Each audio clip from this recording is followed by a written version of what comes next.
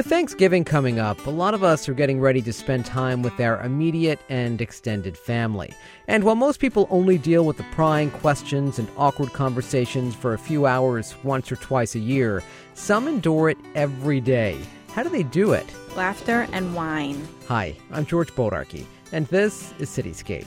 This week we're exploring the daily ins and outs of multi-generational families, their homes and their businesses. Our first guest joins me on the phone. His name is John Graham. John is the co-author of the book All in the Family, a practical guide to successful multi-generational living. John, thanks so much for taking the time. Oh, happy to do it. Happy to talk with you. So how do you define a multi-generational family? Well, it's more than adults from two generations at least. I mean, we see 3 generations and 4 generations, but if you've got an adult kid living in your house, then you would qualify, at least according to the census, as a multi-generational household. How prominent are multi-generational households in today's day and age? Again, if you go back to the census numbers, about 1/5, or about 20% of Americans are living in multi-generational households. And that really undercounts the phenomenon. And so a most recent Pew report says that there's 60.6 million Americans living in multi-generational households. But if you can include the other examples where people are living across the street from one another or next door or in the same apartment building, it's probably more like 70 million. Now, are we seeing an increase in multi-generational families? You bet. This Pew report I mentioned has been really tracking it nicely. And in 2000, there were 42 million Americans. In 2009, there were 52 million Americans. And now there's about 61 million Americans living together. So how would that compare to, say, 10 or even 20 years ago?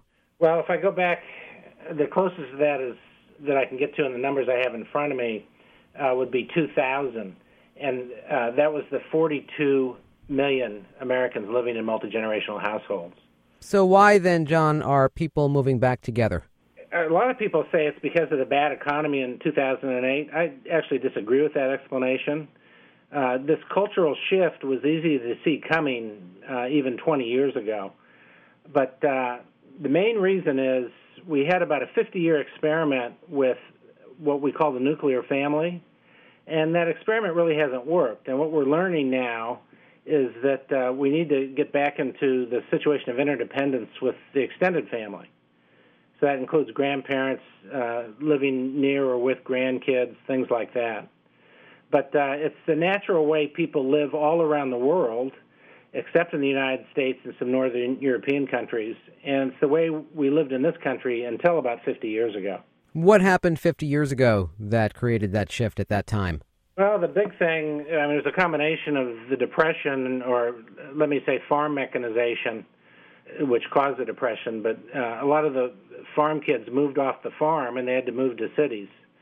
And that happened in the 30s and 40s. And you throw in World War II, where you have so many young people moving to the coast and things like that as part of the war. And that really changed things.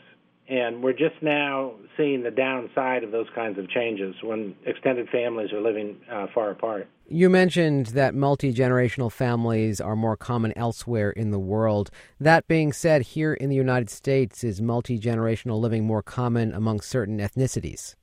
It is. And again, I'll refer back to the Pew report. They have some nice information. So they compare Asians, blacks, Hispanics, and whites. And about 15% of whites are living in multi-generational households. Among Asians, it's 28%, blacks 25%, and Hispanics 25%. So Anglo groups are a little bit behind the curve, but they're headed in the same direction pretty quickly. Is there any evidence to suggest that people who live in multi-generational families are happier? Well, that's what we found in our work, preparing for the book. My sister interviewed 100 people living in multi-generational households, and I talked to people living in other countries in multi-generational households. And the argument is that if the alternative for a lot of grandparents, or elderly women in particular, is that they're living alone. And lonely isn't happier. happier is if you've got family around. I mean, obviously, it doesn't work for everybody. But for me, the most significant statistic in this whole thing is to consider the plight of elderly widows since 1940. In 1940, 18% of elderly widows lived alone. And that number grew steadily to 2000, and it got up to 68%. So from 18 to 68%. And that means a lot of loneliness. The good news is in 2010, that number dropped for the first time in the last 50 years to 63%. So more elderly widows are living with their adult children. And I think that's a good thing for everybody. When I think about how multi-generational families are portrayed in popular culture, I think of the movie My Big Fat Greek Wedding and the challenges that are often presented about living with all of your family under one roof. Yeah, that's a classic. There are challenges, and actually what our book about is how to get by some of those. You know, we have chapters on negotiating different issues like television watching or who's paying the rent or who's paying, doing the chores. There are also, you talked about cultural stigmas, particularly for Anglo-Americans that, I don't want to be dependent upon my kids or I don't want to be dependent upon my parents. The fact is there's no such thing as independence. I mean, we all depend on one another, and that's the way families have always worked. And we're beginning to recognize that. It is, you lose privacy when you're living with a lot of folks, but you also win on the companionship thing. And there's some things you can do in setting up the household, minimizes the privacy concerns, but maximizes the other benefits of living together. Such as what? Well, the two key we find are separate kitchen and separate entrance. And, the heart of the house is the kitchen. That's where people cross paths and leave dishes on the counter and things like that. And so it's really important to have good house rules on how the kitchen is managed, or even better, have separate kitchens, maybe the grandparents in even a separate unit out in the backyard if you're out in the Midwest or something. Those considerations can be really important. The builders have been responding to this change, by the way, and on our website, which I'll recommend, we have a couple of different videos. One talks about KB homes, and they've been building homes with granny flats, but they have tended not to include separate kitchens and separate entrances. And Lennar is another builder that has done that very nicely, and there are really big advantages when it comes to the privacy issue of separate kitchens and separate entrances. So, John, what's the best way to divvy up the bills when you're living with all of your family?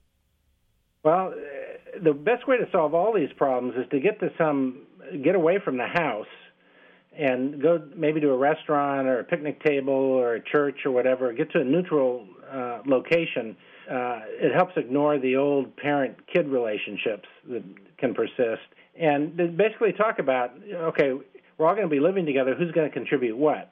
And in a sense, it represents a trade of services. So, and this changes over time, of course. In the beginning, the grandparents might help with the little kids, but ultimately, when those little kids are teenagers, they may help with the grandparents because the grandparents are going to need more help. But it basically should be a negotiation about the trading of services and expenses. One of the things that's happening, I told my kids about, when we first started working on this topic 15 years ago, that I'd probably be living with them when I became decrepit. I'm a baby boomer. I told them, so I'm going to move in with one of you guys when I need a lot of help. And, of course, they said to me, well, that's fine, Dad, but what are you going to do for us now? And so there's some transfer of resources across generations, recognizing this long-term extended family relationship. Did you yourself grow up in a multi-generational family? I did not. The sad thing is my mother's parents had both died at a young age, and my grandparents were in Nebraska, and we were out in California. So my parents did do a good job of getting rid of me each summer and sending me back to Nebraska to hang around the farm, literally. I think that was to their benefit. That probably quieted the house down some. So I spent a lot of years with my grandparents and aunts and uncles, but not living in the same place, and that's too bad. That said, John, what inspired your interest in this topic? What really got us started, well, I was asked to write an article about what the year 2020 would be like by my dean at the business school, and so the first thing I did was look at demographics. And when you look at the demographics, it's really obvious that the baby boomers would be causing problems now. And we caused problems when we were 5 because there weren't enough bicycles, and when we were 18, there weren't enough colleges, and when we were 30, there weren't enough houses, and when we were 50, there weren't enough stocks. And now there's not enough left in our pensions, and we don't have enough doctors and healthcare facilities to take care of baby boomers. That's really the first thinking about it. Then my sister Sharon did a master's thesis at Stanford in 2003, and she was looking at the importance of accessory apartments. And so Sharon Graham Niederhouse and I got together and worked on the book based on her master's thesis on accessory apartments and some of my work about consumer behavior and culture. The other thing that was instrumental is we had a brother that died a little bit before that. He died in 1995, and my parents had already died, so he was lucky to have 4 siblings, 2 brothers and 2 sisters, and the 4 of us, helped him during his illness. You have a number of stories in your book about multi-generational living. Any in particular stand out for you? Well, I guess I can think of 2. One is this privacy versus proximity issue. There was an elderly grandmother that moved in with her family, with her kids, her daughter and son-in-law and their granddaughter. And initially, there was some conflict, but they lived in a place where they could build separate accessory apartment out in the backyard, and so they did that. And once they had the separate kitchen and the separate entrance, that kind of resolved all the conflicts.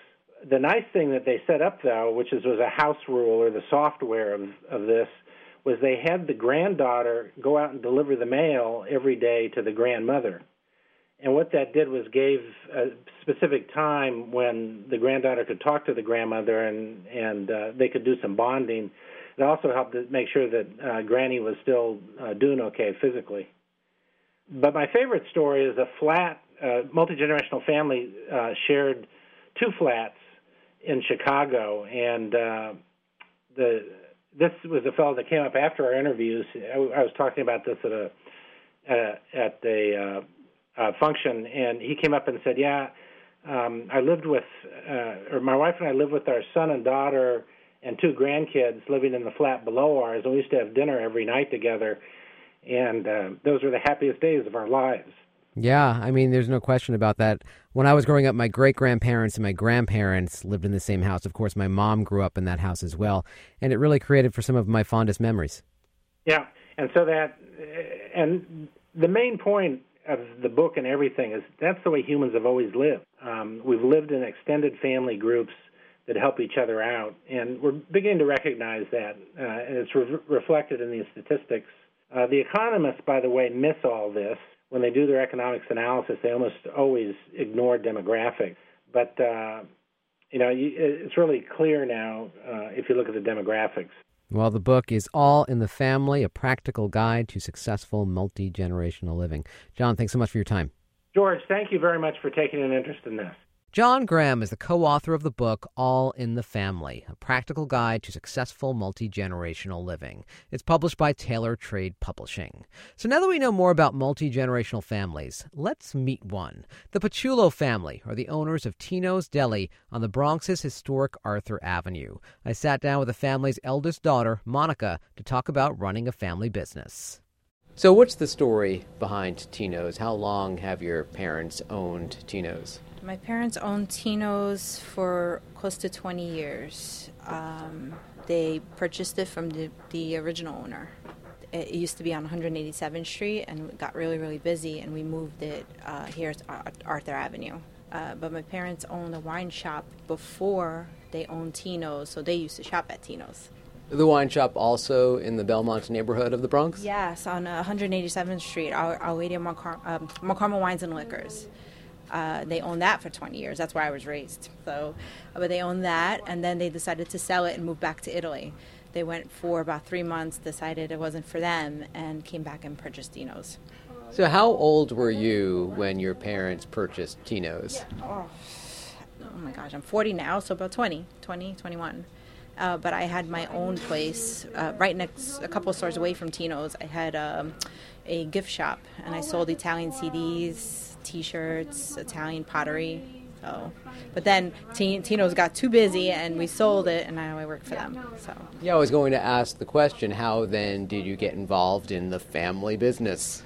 Well, I was born in family business, so pretty much don't have a choice. But I did go to school for teaching, and although I love teaching, I really enjoy working with my family. So who besides you and the family is now working at Tino's? Oh, I have a sister and a brother. Both work at Tino's. My sister is the cashier, and my brother makes pizza and whatever else we need him to do. And we're all, my brother's 20 years younger, and my sister is 10 years younger. So, they were all raised in family business. So never a question for them. They would be involved in the family business? Never a question. Although we were given the opportunity to do whatever we like, it's just that we're so used to being in this neighborhood, talking to people, just helping out, that it's like a natural thing to do, work here. So what's it like to work every day with your siblings here at Tino's? It's great. You always hear families fighting and things like that. We get along. It's great working with your parents. I have a 12-year-old daughter, so when she's sick or whatever, I can come and go easily. So it's not, I can't get fired, and it's wonderful. And you get to spend a lot of time with your family, which is nice. How much are your parents involved with Tino's still? They're very involved, very involved. They're here every day. They're here more than we are, really, and they still live in the neighborhood, so it's easy for them to come to work in the morning. But they're going to be here for a long time, But they're pretty young, so they're not retiring soon, although they tried once. But it's just not for them. They just love to be around people and work. They're so used to it. So. Now, Tino's is all about food. I would imagine food is a huge part of your family, not just here at the business, but also just a part of your life. Yeah, food has always been a part of our life. Just being Italian, every Sunday morning was a big to-do, and even if you come here on Sundays, you will see that we have our family dinners here, and it's always pasta on Sunday and some kind of meat or something, but it's a big celebration every week. So I just had this conversation with my daughter. We were talking about Thanksgiving. Like, Thanksgiving is a big celebration of family. We have Thanksgiving every Sunday. So you have your Sunday meals with the family here at Tino's. Is the restaurant closed for that? No. We customers can see us eat, and they sometimes ask us, "What's this? What's that?" on our plates, because they're just very interested in what my mom makes, and it's sometimes we invite some of our customers to sit with us, but it's always every Sunday here. What can you tell me about the camaraderie that's shared here among your family on a day-to-day? We treat everyone like family. My father welcomes everyone. Everyone who comes here feels welcome. Our employees are the same people that have been working here for a long time. It's just like it's a true family place. What are among your fondest memories of working with your family at Tino's? You know what? It's not... We have a lot of good memories here, but the memories I have, all the crazy things that happen at Tino's with my family, just like interesting people who come in and give us sometimes a hard time or great compliments. The way my my mom comes up with certain recipes or messes up certain recipes. My dad, every new cheese comes in here has to come and have me taste it and tell me the story behind it. Those are the memories that I have, my fondest memories. It's just crazy. It's like if I go somewhere else, I don't want to try cheeses and things like that because my father's not there to show them to me or tell me the story behind it. So, those are pretty much my fondest memories. What's an example of a recipe gone awry? Baking. So... I'm going to tell you a secret. Anything that's baked here, my mom says she does it, but I really do it. She's like, yes, but I'm Rosa. I'm the one that they expect me to, I'm the one who cooks. Very bad at baking. She tries, never works out. Never. So she's bad at following recipes when it comes to baking. She likes to, throw her own little spin to the recipe, and I'm like, no, when it comes to baking, it has to be so she'll have like lopsided cakes, and so it goes bad. It goes really bad sometimes. And how does it end up in terms of you all getting along after something like that goes wrong? We laugh. I make fun of her sometimes, and she laughs, and then she's like, you do it. What about vacations when you get away? Are you trying to take a vacation from your family as well? Oh, well, you can never take a vacation from your family. Never, never, never. So going away, I bring my phone or whatever, because when you have a family business, you can't take a vacation. So you'd have to bring some of the work with you. And when you work with family, you're not allowed to not call. So they, you go on vacation, but you still have to check in. Yeah. And usually when we do go on vacation, we never go together because someone has to work at all times. But it would be like my brother and I, or my parents go with my brother or my sister. We try to take turns, but you're always working.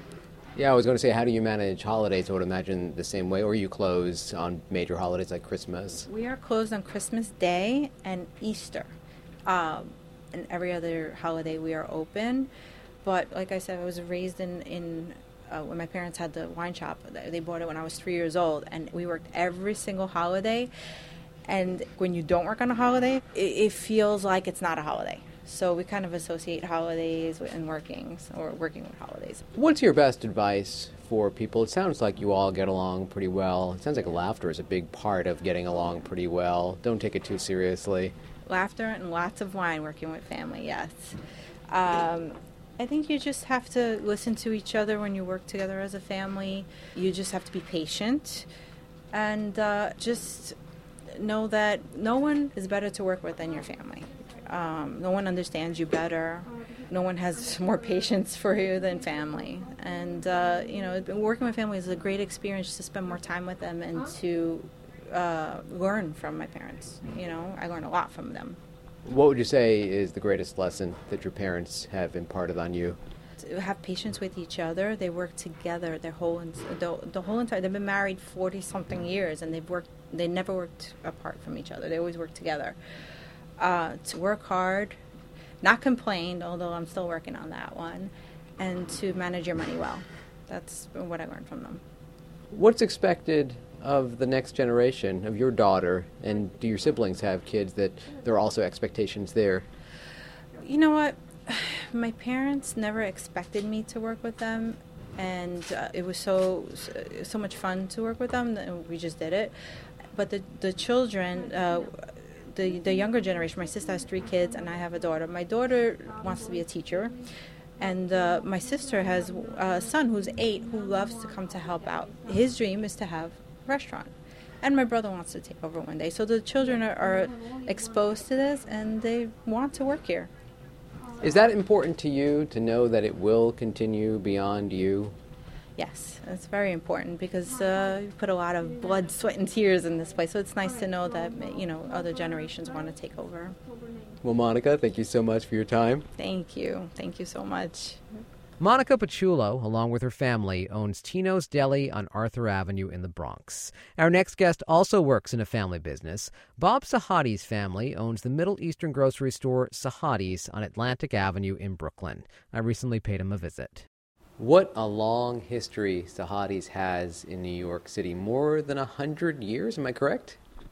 Well, if you go back to when it started, it was my father's uncle who started the business in 1895 down on Washington Street in an area they call Little Syria. And then my father branched off into his own business down on Washington Street sometime in the 30s. And when he arrived here on Atlantic Avenue, it was 1948. So we've been on this spot for 68 years. How has Sahadi's evolved over the years? Sahadi's used to be a very ethnic store, Middle Eastern, very friendly to Lebanese, Syrians, and that type of crowd. And it evolved, and nowadays it's basically, we still have our Middle Eastern identity, but it's branched out into maybe what you'd call food for the millennials, however you want to name it. And it's a good marriage because they like Middle Eastern food, and it's mix and match. I mean, when I grew up, people didn't know what hummus was. To what do you attribute your longevity and your successful longevity, if I may add? Well, people like the idea that this is a family business. There's always somebody from the family on staff here. You'll never find a Sahadi not in the building. People come here to get good quality merchandise at fair prices. They expect to buy an olive oil that might be $22, $23 in the city for $18 or so here. We try and we try and maintain a certain quality and a certain price level as best we can. We try and buy good brands that we can sell at reasonable prices, and people are happy to buy them that way. How many Sahadis do work here now? Well, my brother Charlie just semi-retired. He's sort of the head honcho. He just retired this year, so he's been coming in once a week. He still shows his face. He's still interested. It's just got time that he should take it a little easier. There's myself. There's my brother's daughter, Christine, who is the next generation to take over, and her brother, Ron, who is also of the next generation that will be taking over. And also, when my brother was here, his wife was with us, and she also comes in once a week also, so she's also an intricate part of this business, and that's basically what you got in family members. How would you say working with family day in and day out is different than working with other colleagues you're not related to? It's sometimes a slippery slope. I mean, you can't... you know everybody's working for a common good. You know everybody's working, but everybody doesn't do it the same way you want to do it. So sometimes you have to just try and, let it work out. You can't just try and force everything to be done the way you want it done, because it doesn't always work that way. So you really have to give and take quite a bit more with family members than perhaps you would with an employee, who you would basically say, this is the way I'd like it done.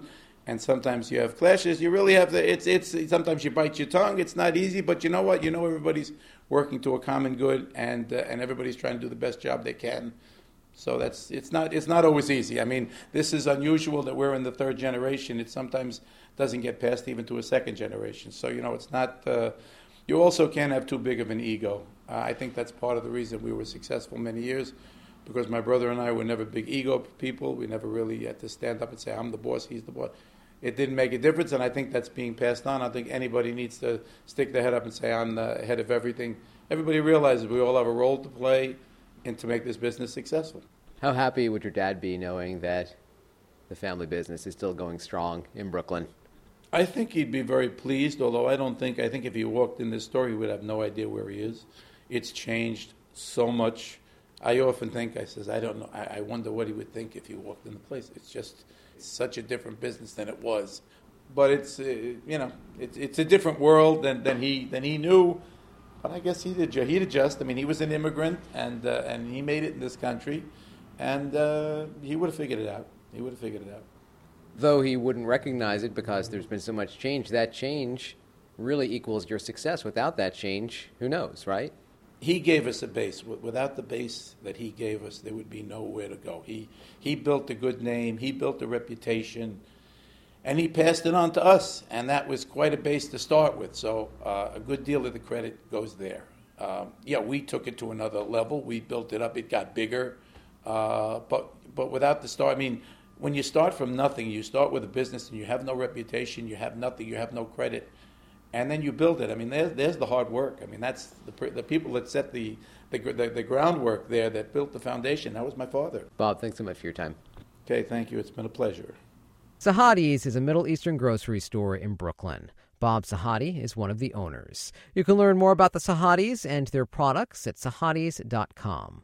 And that's it for this week's Cityscape. You can find more of our shows online at wfuv.org/cityscape or subscribe to our podcast on iTunes. My thanks to producers Claire Drake and Zach Zalis. I'm George Bodarky. Thanks so much for listening.